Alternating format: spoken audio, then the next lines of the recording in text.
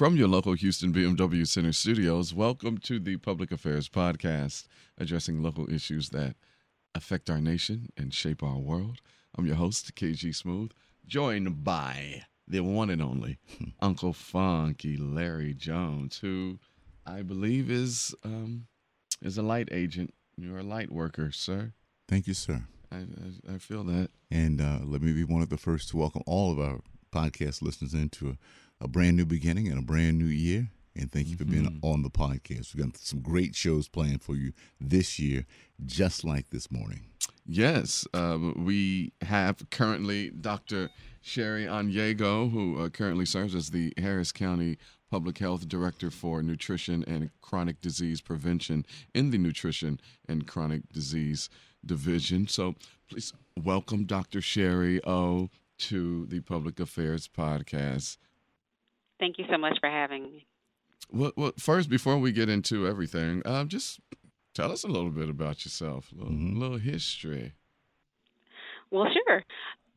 I'm a family medicine physician by training. Spend a lot of my time or having the pleasure to really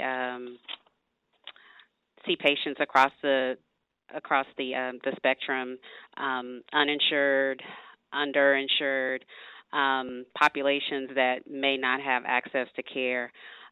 So that has really been a passion of mine. And so now on a public health scale, we really have an opportunity to really look at health from a population level.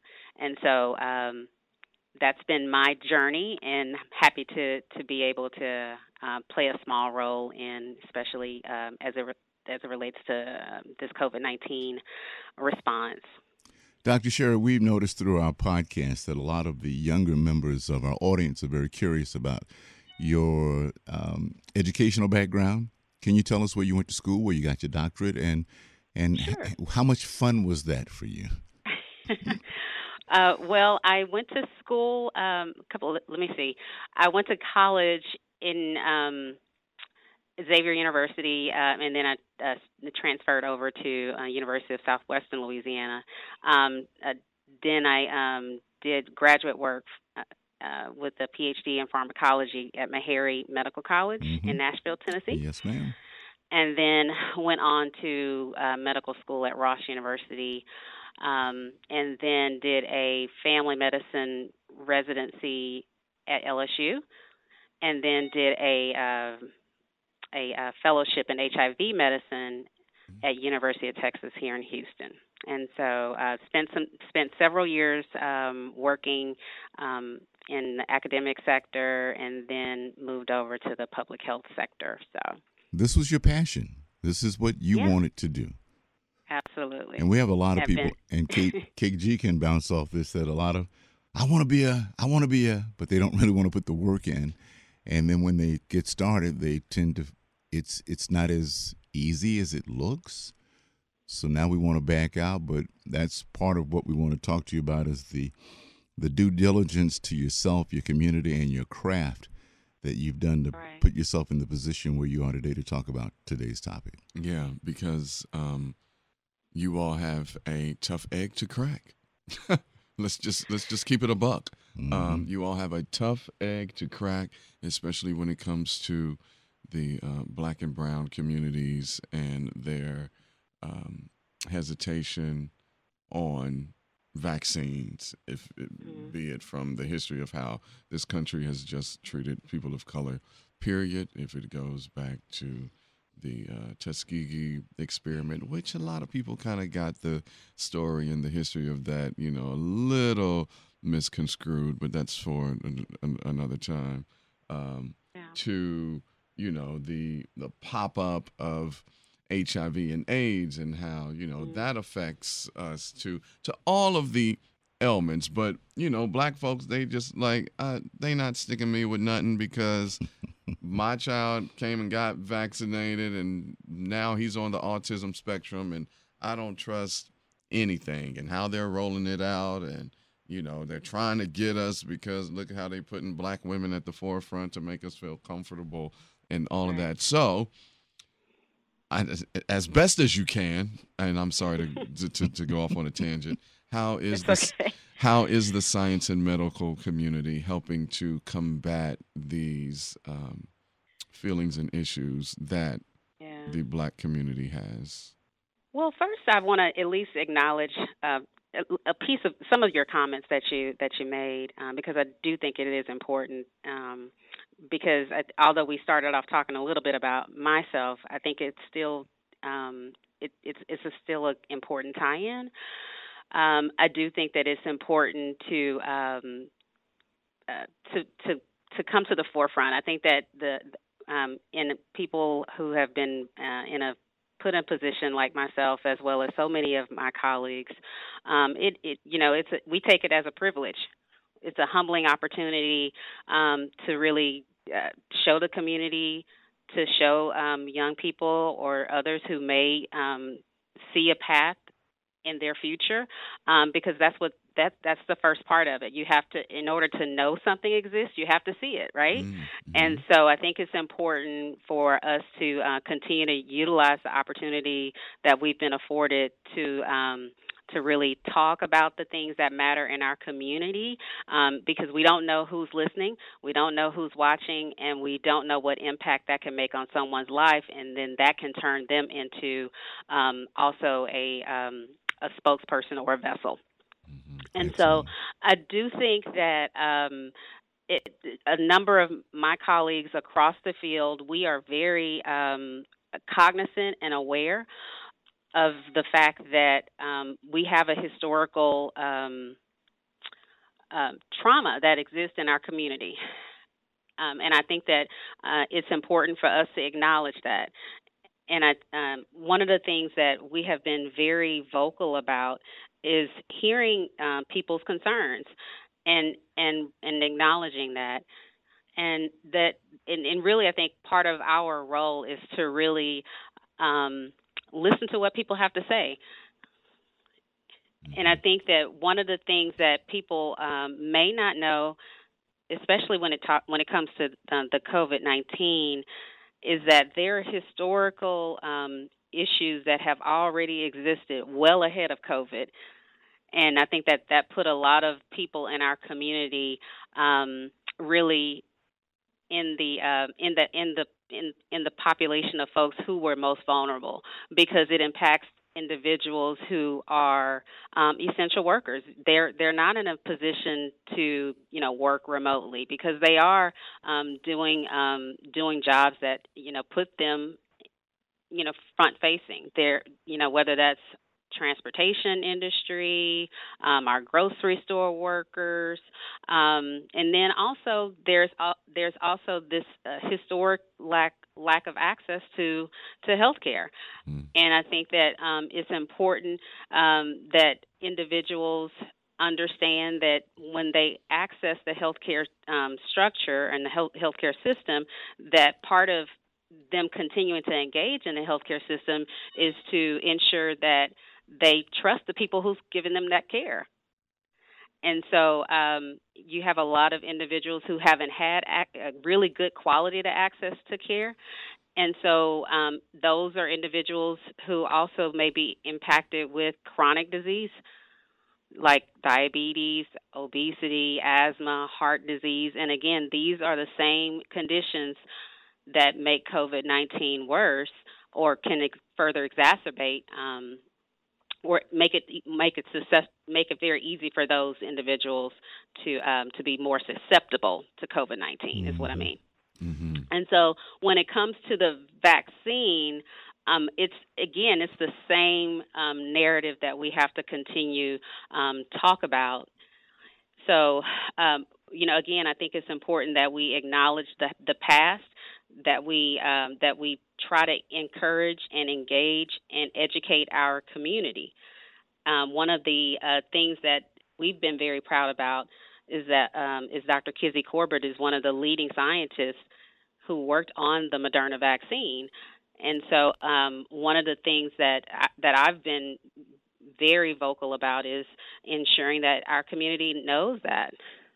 And so I think that that's an important part that we have to do. There's a lot of groundwork to build that trust, to educate our community about the importance of the vaccine, because we know that now we're so susceptible to this virus, and it's the vaccine is one of the tools that we have. So, Doc, in your studies, your travels, your writing, are you sensing a shift in the some of the attitudes that you mentioned, the historical things that we have always done? We've not trusted a doctor, or we've had one bad experience, so everyone's shut down. So grandmama's talking and the baby's here and the baby's retaining it. So if grandma didn't go to the doctor, I'm not going to the doctor because it wasn't good for her, so it's not good for me. She ate this, I ate this, we eat this. Is there change? Is there a new awareness in our Black and brown communities of healthier eating and getting more involved in taking care of your bodies and finding a physician to trust? Yeah, and I think that that's a great question. One of the things that I've seen has been a shift. I think that we're seeing a lot of it play out in our communities. I think that there's a lot of community-based organizations and a lot of grassroots efforts that are really pushing that message out. I think that health is historically we've tied it to the four walls of the clinic or the hospital setting, right? But health really kind of goes back to what we talk about in the public health structure, which are what we call the social determinants of health. That it really should focus on where individuals live, where they work, where they worship, where they play. And so those are opportunities for individuals to hear about health everywhere across their dynamic, across their touch points, their community centers, their churches, where they work. There has been a bigger push for people to embrace those types of opportunities, whether it's seminars that they're getting in their churches, or bringing work-based educational opportunities, trainings, classes. We are still seeing a lot of that, especially on the larger population scale. And so I think that it starts with, or a piece of it is with the traditional health, or the doctor-patient dynamic, and having that connection with a doctor that you trust is important. But I think those other dynamics are just as important and such a big component of it as well. Indeed. You listen to the Public Affairs Podcast, talking to Dr. Sherry Onyiego from the Harris County Public Health Office. She is the Harris County Public Health Director for Nutrition and Chronic Disease Prevention in the Nutrition and Chronic Disease Division. So about this vaccine, and now that it has rolled out, can anyone get the vaccine at this time? So, unfortunately, I think that one of the things that we've been seeing is that it's a limited supply right now. And so more and more vaccines are coming our way, but there is a system in place that I do need to try to explain. The federal government has a process in place where our state health department distributes and sends the vaccine to entities in local jurisdictions, whether that's hospitals, pharmacies, health departments. And so right now, unfortunately, not everyone can get vaccinated because we don't have enough vaccine to vaccinate everyone right now. And so I just wanted to at least explain that process. And right now, the Texas Department of State of Health Services has a tiered program for vaccination, And so it's based on specific groups of individuals who can get vaccinated as a priority. And so the first group of individuals, or what we're referring to as phase 1A, those would be your healthcare workers, individuals who work in hospital settings, first responders, those individuals who are directly in the line of care of those individuals who may be infected with COVID-19, as well as those individuals who may work at nursing homes, as well as nursing home residents. So those are the people who are in the phase 1A.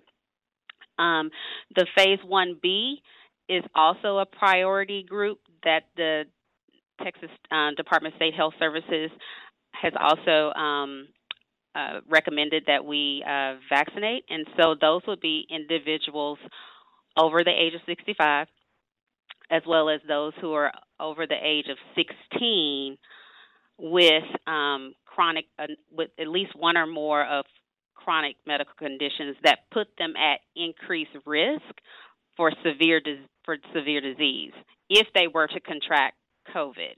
So those would be individuals who would have conditions like cancer, kidney disease, lung disease like COPD, heart conditions, obesity, pregnancy, sickle cell disease, as well as type 2 diabetes.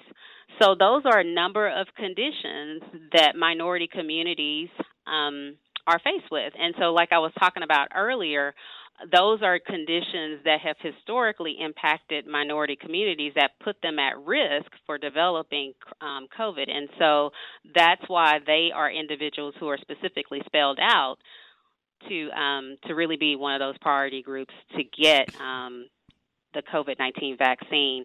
So as more and more vaccine becomes available, then the general population will have the access to it. And just to kind of put it in perspective, when you look at the priority groups for 1A and 1B, for our community, for our county, that's already 1.6 million people just in those groups. That's cool.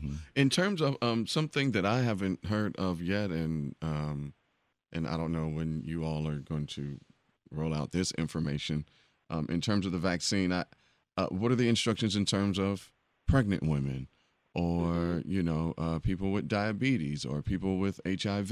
Like, how do we have research on how it affects those people with those type of ailments?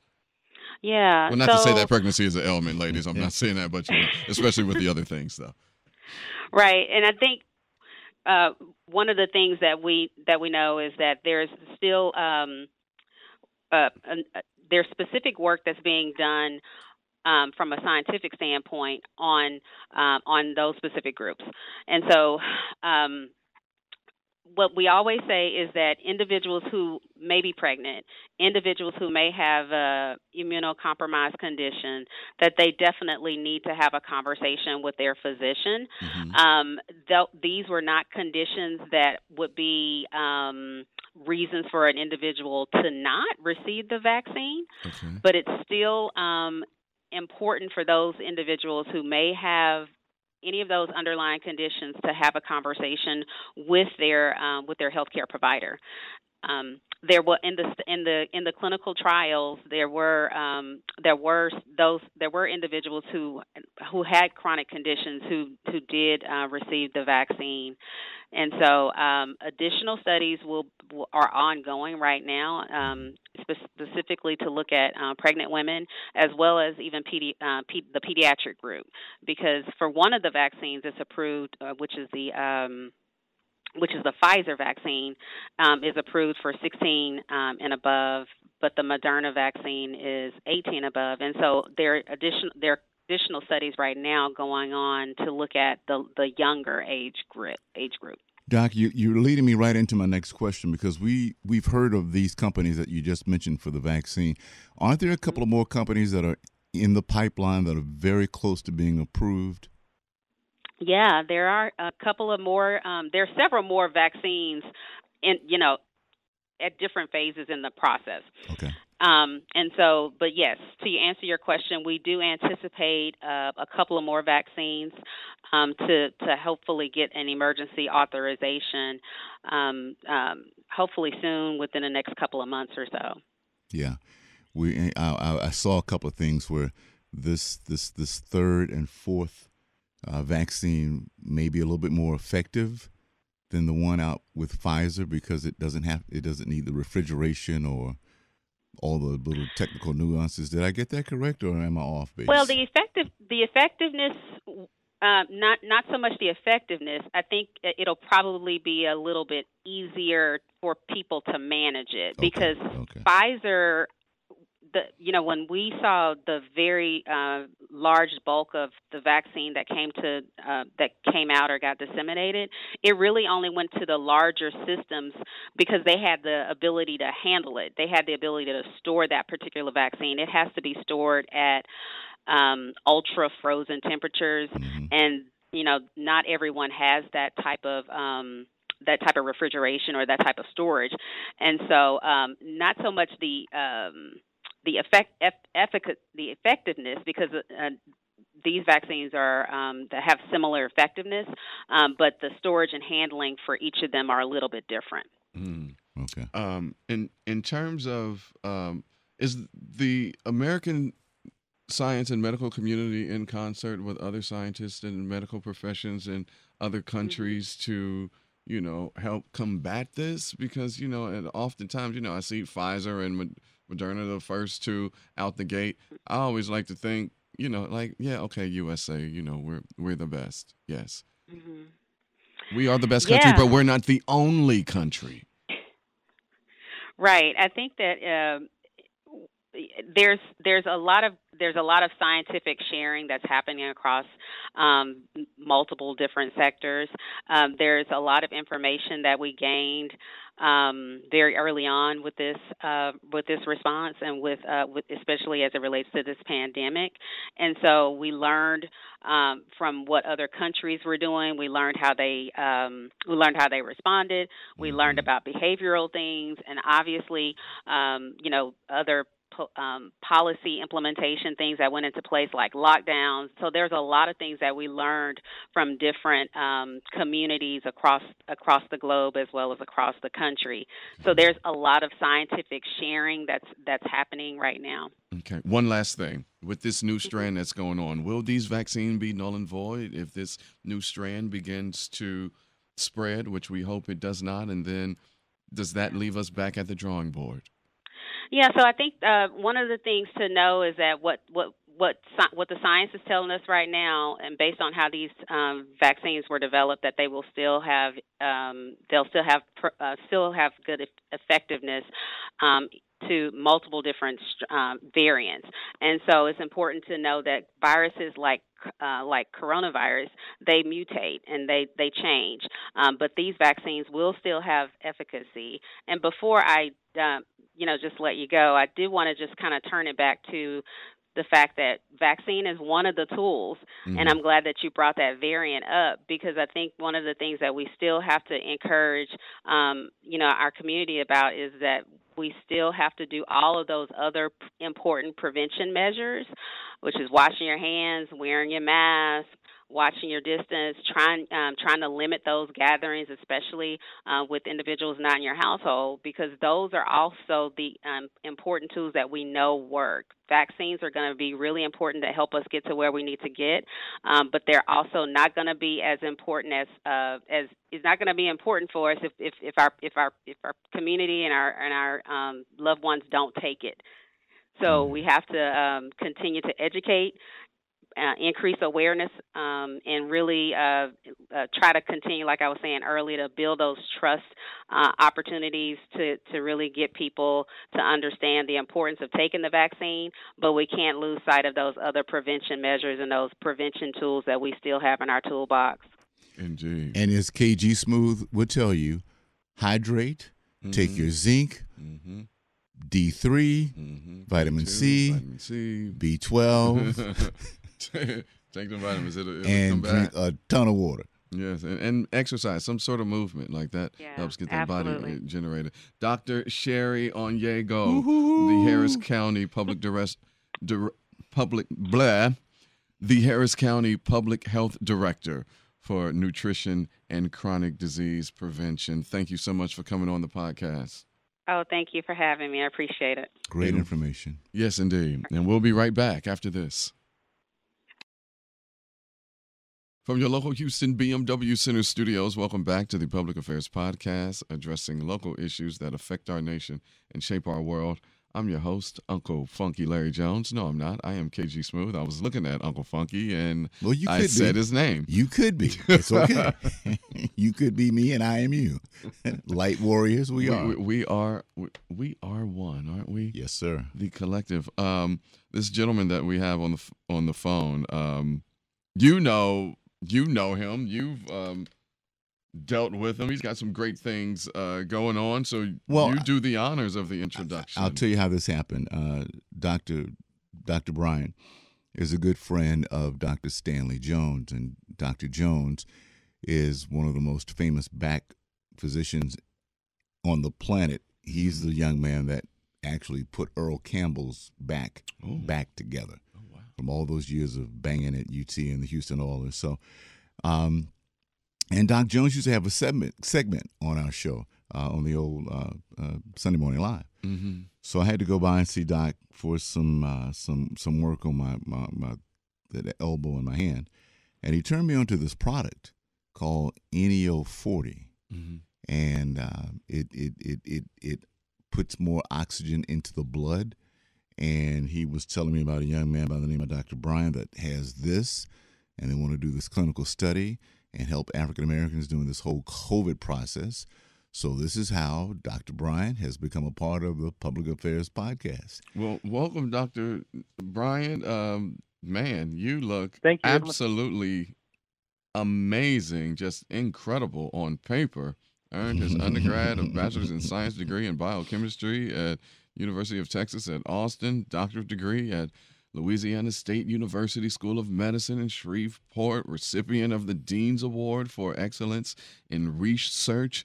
I really could go on, but the podcast is only 20 minutes, this segment. What? So He's a bad man. He's a bad man. Bad man. He knows what he's talking about. Let's put it that way. yeah, he knows what he's talking yes, indeed. So, Dr. Bryan, welcome to the Public Affairs Podcast.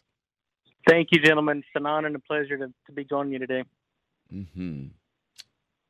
So, Doc, let's just dive right in. Your purpose, your goals. What is it that you want to achieve? Well, guys, I've been in the nitric oxide research and medicine space now for going on 30 years. We've made a lot of discoveries, have dozens of issued patents, brought a number of products to market. But, my legacy and really what I hope to achieve is develop safe and effective therapeutics. And we've been on that road for many, many years. And, we're developing nitric oxide-based drugs for things like heart disease, pulmonary disease, heart failure. And then, as we know, COVID came along.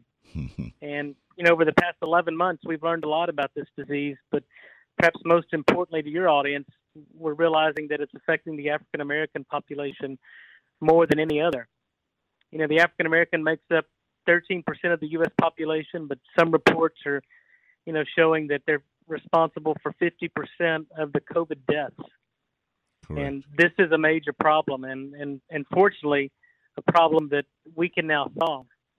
And we've been dealing with this for many, many decades. I mean, the numbers are quite shocking that African Americans suffer from higher incidence of high blood pressure, diabetes, heart disease, stroke, certain types of cancers.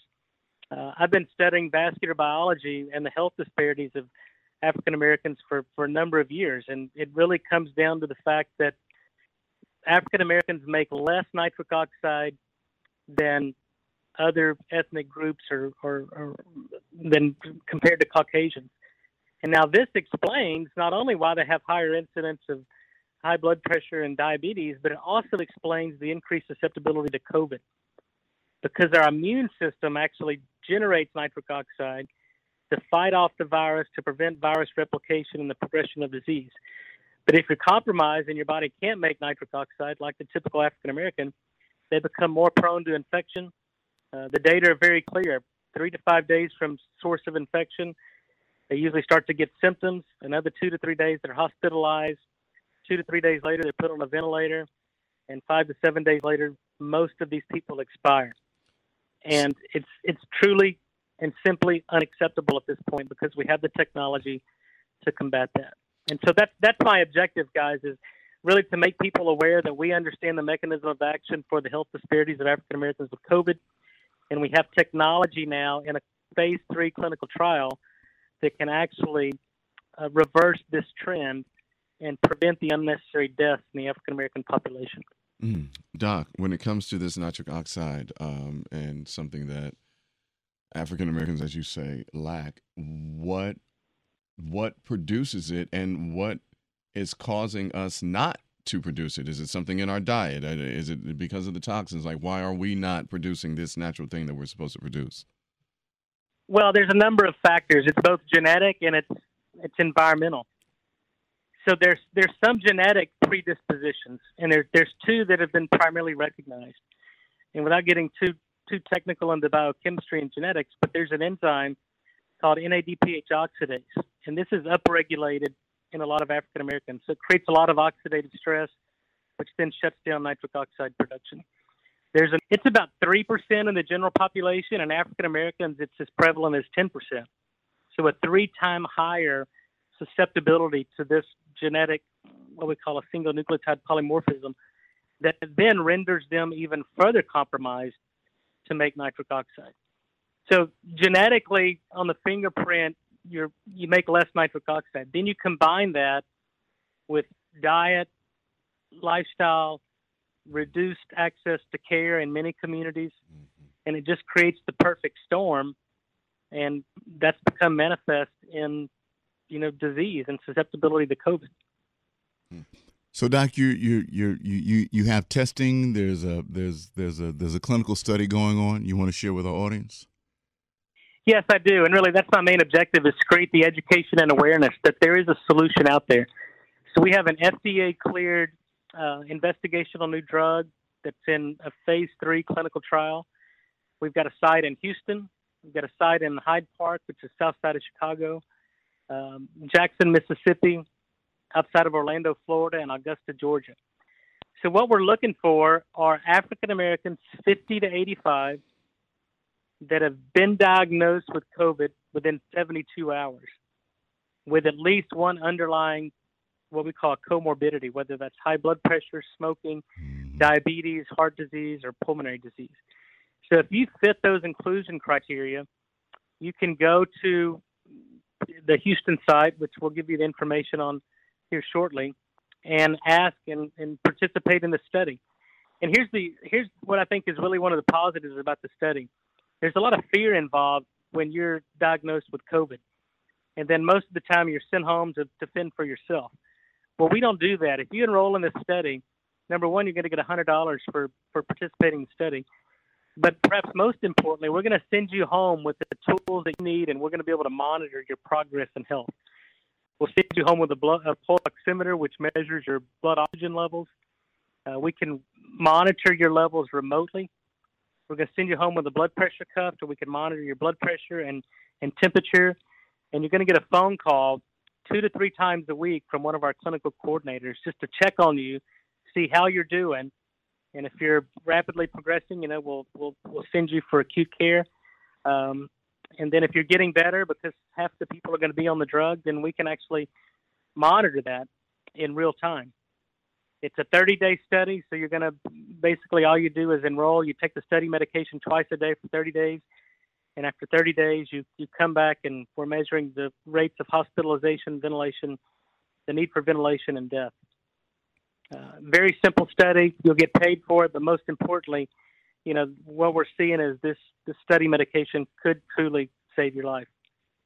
So, Doc, can you share your website information and how can we become a part of this? Yeah, we created an educational site called www.aacovidstudy.com. That's AA is an African American COVIDstudy.com. We have educational videos on there information about the health disparities of African Americans, the rationale for the study, and you can actually go on there and pre-qualify for the inclusion criteria. And then the information on the Houston side is called the Texas Center for Lifestyle Medicine. It's out on 290. You can go there and ask to be enrolled in the study, and we can get people enrolled and hopefully, get this drug approved and on the market and start saving people's lives. You're listening to the Public Affairs Podcast. We are talking to Dr. Nathan S. Bryan of Baylor College of Medicine. We had another doctor on right before you, Dr. Bryan, and I was asking about the new strand of COVID that has popped up over in the UK, I believe. Well, I've been kind of staying away from the news, so I'm not privy as to what's been going on this past week. But I think the last that I heard, it had been traced in 3 different states so far. Are you up on this new strand, and what is it that we need to know? Yeah, guys, that really creates a problem. And I think it's worth mentioning that what we're doing here is we're developing safe and effective therapeutics. And that's much different than a vaccine. The problem with the vaccine is, and it's like the flu vaccine. You basically immunize or vaccinate for what you can predict is going to be the active strain of flu that particular season. Key word there, what you can predict. Mm-hmm. What you can predict is key. Flu's been around for decades, and still we don't do a very good job of predicting what strain of flu. COVID, this is brand new.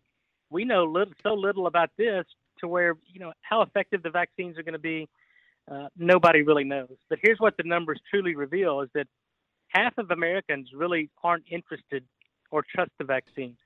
And I've seen numbers where maybe 70% of the African Americans don't want or trust a vaccine because there's too many unanswered questions. Where in a safe and effective therapeutics, we know it's safe. The data are proving that it's efficacious. So we make drugs based on understanding the extent of disease that we can rationally design safe and effective therapeutics. That's our metric. It's much different than vaccine. Thank you.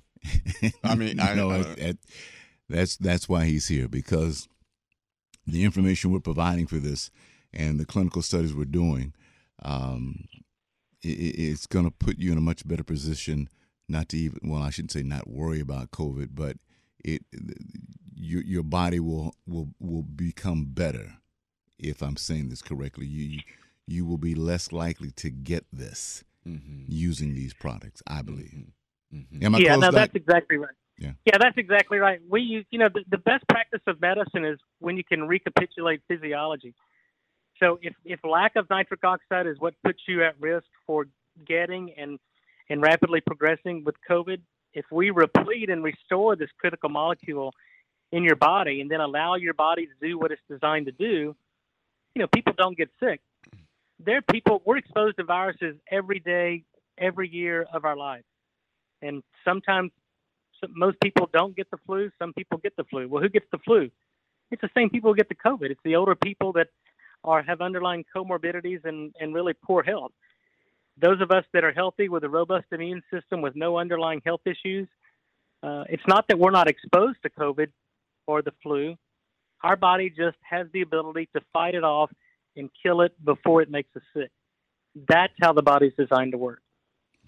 And we are big proponents of staying hydrated and adding supplements to your daily routine. If you eat well, that's great.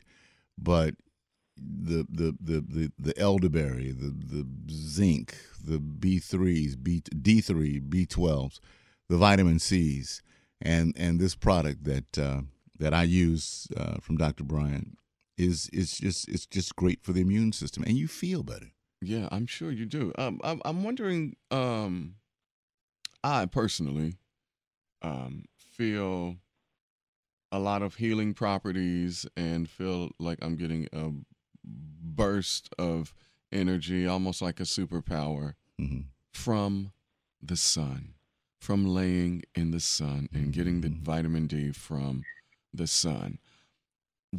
Uh, Why isn't that perpetuated more? Why isn't getting in the sun, because everybody's afraid of the sun because, oh, I'm going to get skin cancer and all of this, and it's just like, no, that is actually your natural source of feeling your best, and it helps prevent so many other ailments. So, well, I mean, I guess this is rhetorical to me because I know why they don't push that and promote that. I mean, we live in this is America, this is capitalism, but That's right. just Can't something, make money just on that. yeah, just something so simple as getting vitamin D from the sun is just something that is not pushed or perpetuated, and I was just wondering why, because it's free. Well, let me distill it down to a very simple concept here. I've spent 30 years in research, and it's come to my revelation that people get sick for two reasons and two reasons only. Number one, their body's missing something that it needs, or number two, it's exposed to something that it doesn't need. So if you recognize the source of exposure of a toxin or an infection and get rid of it, and then you replete what the body's missing, the body heals itself. And in that model, there's very little room for drugs. I mean, we need to supplement because the food we eat is missing certain nutrients. And really, that explains the entire spectrum of chronic disease, from Alzheimer's. Come on, Doc. Come on, Doc. Get there. Come on. Come on. I was just waiting for somebody to get to it. I'm drinking a greeny drink right now that has celery, broccoli, spinach, kale, little apple, like all of the dark leafy greens. You're doing it right. I'm drinking it right now. Yeah. And let me just make a point here, fellas, because I think it's an important distinction.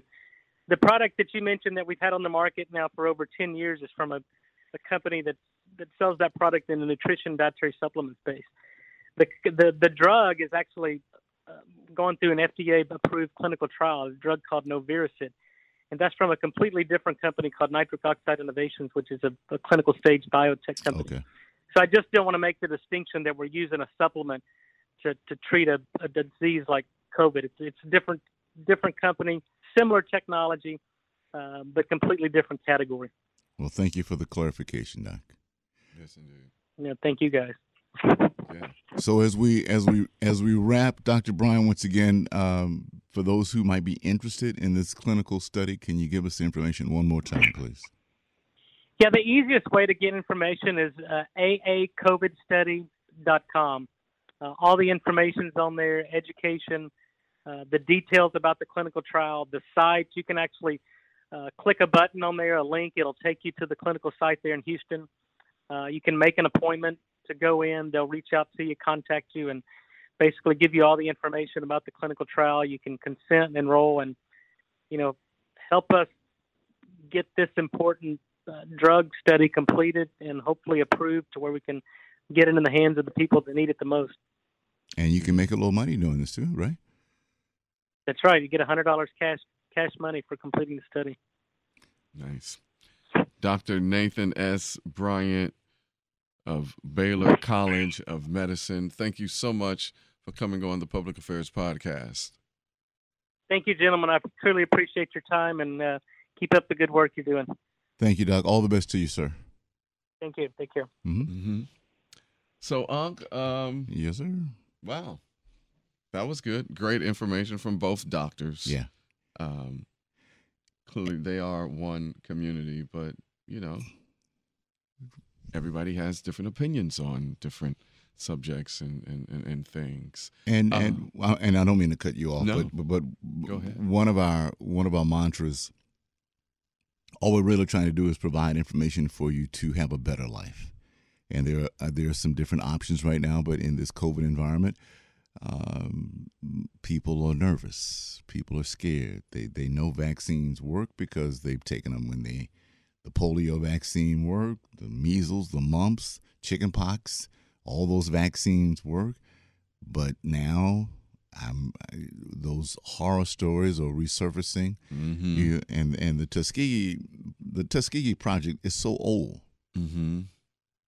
And times are different. Yeah. And then not to mention just some of the side effects of these vaccines that they're seeing. People who have developed Bell's palsy and other side effects that they didn't know about. So I'm just like, wait it out. Yeah. Wait a couple of years, and just wait it out to see what the side effects are, how it affects different people with different health ailments or complications, and Well, hold your mule. Again, you add the green vegetables to your diet. You back off the fried foods. You watch your sugar intake. You watch your alcohol intake. You add more water. In balance. It's going to pain a lot of people to hear this, but cut out the fast food. Period. Fast food doesn't even exist. Just totally block that out of your mind right now. But everybody's on their different walk, different journey. But you'll get there. But know that it starts within. It starts with you and what you put in you. Yeah, we're only going to suggest some things. You're going to do what's best for you. Right. But we want you to live. Yeah, though. we do. Big we time. are here to spread love and light and peace, love, and light. How about that? And that is what we're giving. Speaking of love and light, Ready to Love Superstar.